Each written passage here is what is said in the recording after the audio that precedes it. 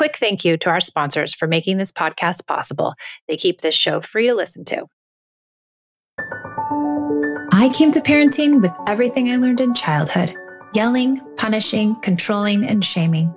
After trying almost every method, I found connected parenting and was totally shocked when empathy, listening, doing away with rewards and consequences, and being a safe place actually worked. It moved the behaviors of my children and it felt good, especially with my very strong-willed and highly sensitive oldest daughter. This podcast was born out of the idea of sharing the message and helping parents find more peace in a modern world. Welcome to the Peace in Parenting Podcast. So glad you're here.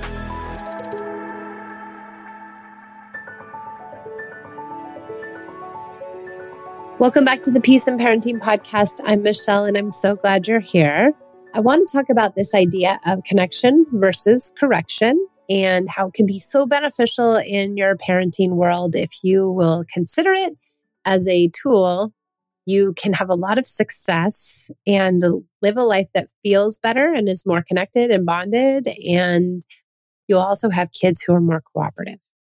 So we grew up in this world and this idea that correction is the way to go and that we need to correct and teach.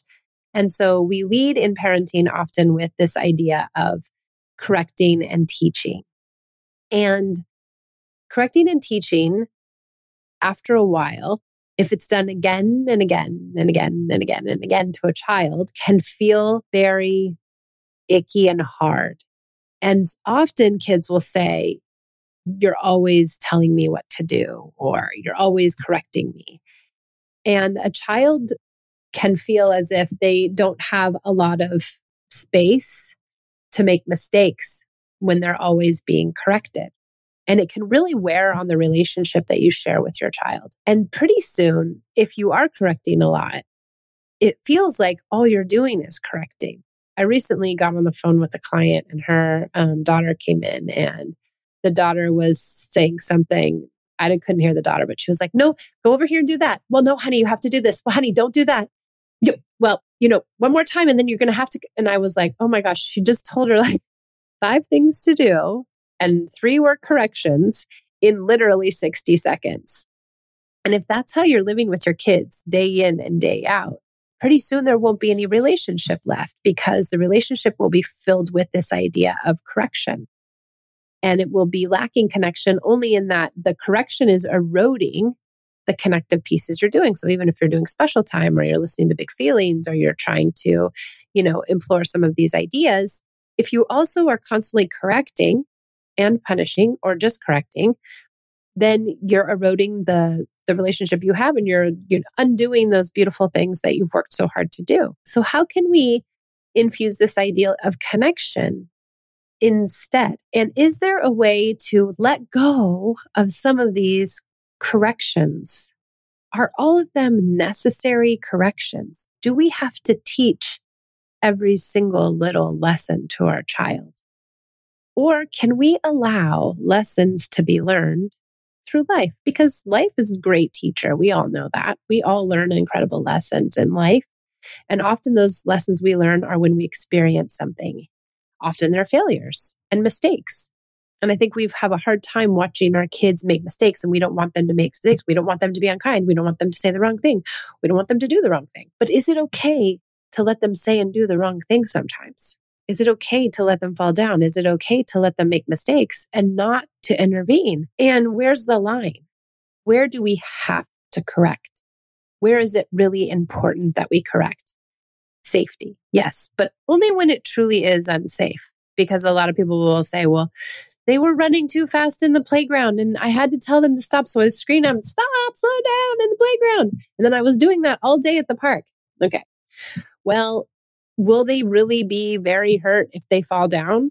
Or will they just scrape their knee? And is that a good natural consequence? And will that slow them down more than you yelling at them all day long in the park? Are there places to allow natural consequences to happen that are still safe? Yeah, falling down isn't that safe, but it also isn't that unsafe. And can we really delineate in our mind what is safe and what isn't safe? And where can we give them space to live in some unsafe experiences that we scaffold that, yeah, they might get hurt, but they're going to be okay. And we can be there when they fall. And when they fall, you can say, oh, I'm so sorry. Man, that looks like it hurt. Let me help you. And can we be empathic during it? Can we support them? Does that help them learn? Because then they can sit into their own world. If you said, oh, I told you not to run, I said, don't run because I told you you're going to fall down and get hurt. Now look, you got hurt. Okay, well, now what are they thinking about? Now they're mad at us for pointing it out and rubbing it in their face. Now we've corrected them again. Even when they've experienced the natural consequence, we're still correcting them. And so what does that do to the parent-child relationship? And what does that do to the connection piece? It doesn't do it any justice. It doesn't do any good for it. So instead, are there places where we really can allow the natural consequences of life to take over and teach our children? And can we take a back seat to this teacher role? Now, there's nobody that likes to teach more than a teacher. And I'm a former teacher. And I mean, I had Pia swimming in the pool before she walked. I had her learning to read before she could really talk, picking out sight words on the floor, picking out all the sight words and looking at them in cards and bringing them to me before she could really even talk very well. And by the end of it all, nobody wanted to listen to my lessons anymore. Nobody wanted to be my little minion. They just didn't. It didn't feel good. It felt controlling and it felt like they were constantly being corrected and it felt shameful, I'm sure. And so Pia told me at one point, so did Esme, actually, I'm not doing your lessons anymore, Mom. And I had to really be like, okay, well, I guess I took it overboard. I went too far with the lessons because the teacher and me just couldn't add to everybody learning something. It's also hard to teach people something. I remember when my dad tried to teach me to play piano. He's a beautiful piano player and he tried to teach me piano. Oh man, I wanted to play piano too, but it's like, I didn't want him to teach me because I didn't want him telling me another thing to do because he was always telling me what to do. Now I'm going to have him tell me how to play piano and when to practice and what notes and you didn't get it right and criticize me. No, we didn't need that between us. And I guess what I'm saying is we don't need that teacher role between us and our kids. Only very little where it's really necessary do we need to really be teaching them things. And we need to be correcting them too. And I think the correction, back to this idea of what's safe and what's not, and when do we actually have to correct them so we make sure they don't actually kill themselves. And that's, kind of where I draw the line. I try to let the natural consequences teach those lessons of life so I don't have to be correcting them all the time because I know it doesn't feel good. This episode is sponsored by ByHeart. ByHeart features a patent protein blend that gets closest to breast milk. Their formula includes the most abundant protein, alpha-lac, found in breast milk, as well as lactoferrin, the number one protein found in colostrum. ByHeart is an easy-to-digest formula which includes prebiotics and an 80-20 whey to casein ratio like in early breast milk, making it great for a newborn's digestive system. ByHeart is the only U.S.-made infant formula made with certified clean ingredients, including organic, grass-fed, whole milk, not skim. What it doesn't have is soy, corn syrup, GMOs, or palm oil. Curious about ByHeart? Redeem your welcome offer at byheart.com/podcast. Use code PEACE for a limited time. Additional terms and conditions apply. With Mother's Day around the corner, are you thinking about a truly special gift for your mom? Let me tell you about mylifeinabook.com. It's a unique service that turns your mom's life stories into a beautiful book. Pretty cool, right? Here's how it works. Every week, mylifeinabook.com will send her questions via email. These can be pre-written questions about her life or any custom questions you wish to ask. And then she can either type her responses or use their voice-to-text feature. And mylifeinabook.com compiles all of her responses into a beautiful keepsake book. And guess what? They can even create an audiobook using her voice recordings. It's like preserving her voice and her stories for eternity. This book becomes a legacy, something your future generations can treasure forever. Your mom's given you a lifetime of stories. This is your chance to give her a way to share them. I used mylifeinabook.com to compile my own stories to give to my daughters for Mother's Day. Check out mylifeinabook.com and use code PEACE at checkout for 10% off. Create an unforgettable gift for your mom this Mother's Day. That's mylifeinabook.com. Use code PEACE for 10% off today.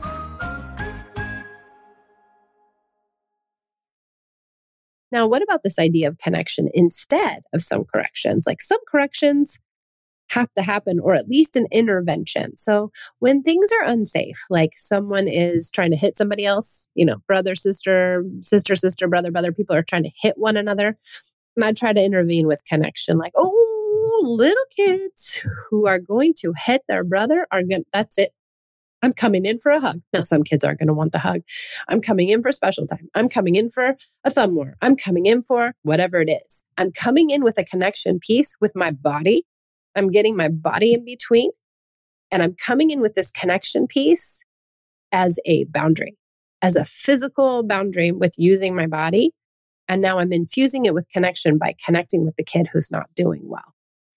And so can we use this idea in particular to form connection in a moment where a child's not doing well, as opposed to saying, don't hit your brother. You're not supposed to do that. It's very unkind. And going off on some teaching tangent that likely isn't going to work.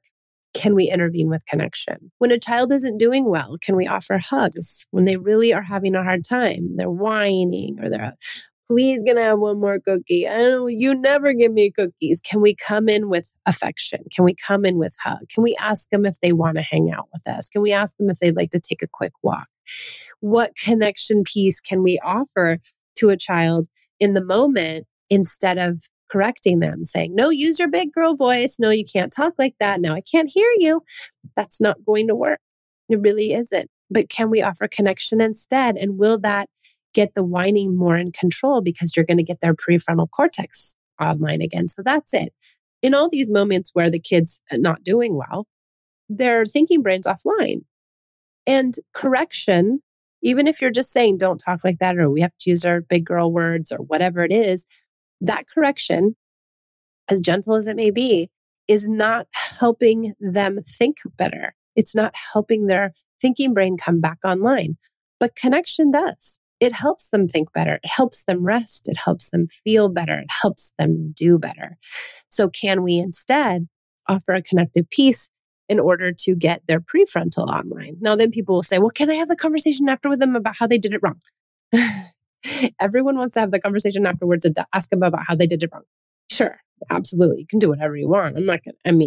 Listen, we all are going to do whatever we want. But is it necessary? Honestly, do you really have to? Do you have to go back and say, well, when you did that earlier, it wasn't that nice. And, we got to think about being kind. Sure, these are all true things. But do we really honestly believe in our heart of hearts our kids don't know? If you think your kid doesn't know, then maybe, you have to say something. But I think if you really think about it, most kids over 2 probably already know what they did was wrong.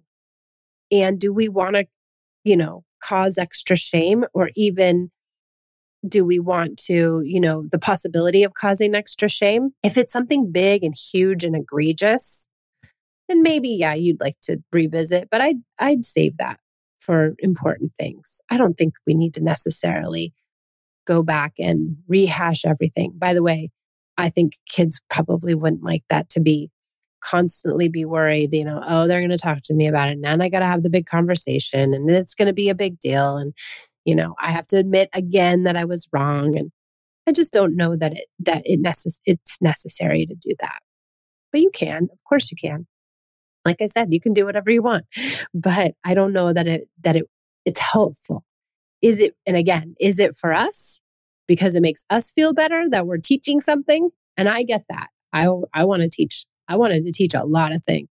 I wanted to have a drummer. I wanted my kids to, be drummers. I wanted my daughter to be a golfer. I was a teacher how to golf. I'm a teacher how to do all these things. And she's going to be, this protege of a child, and I'm going to curate her whole life. Well, that didn't really work out so well.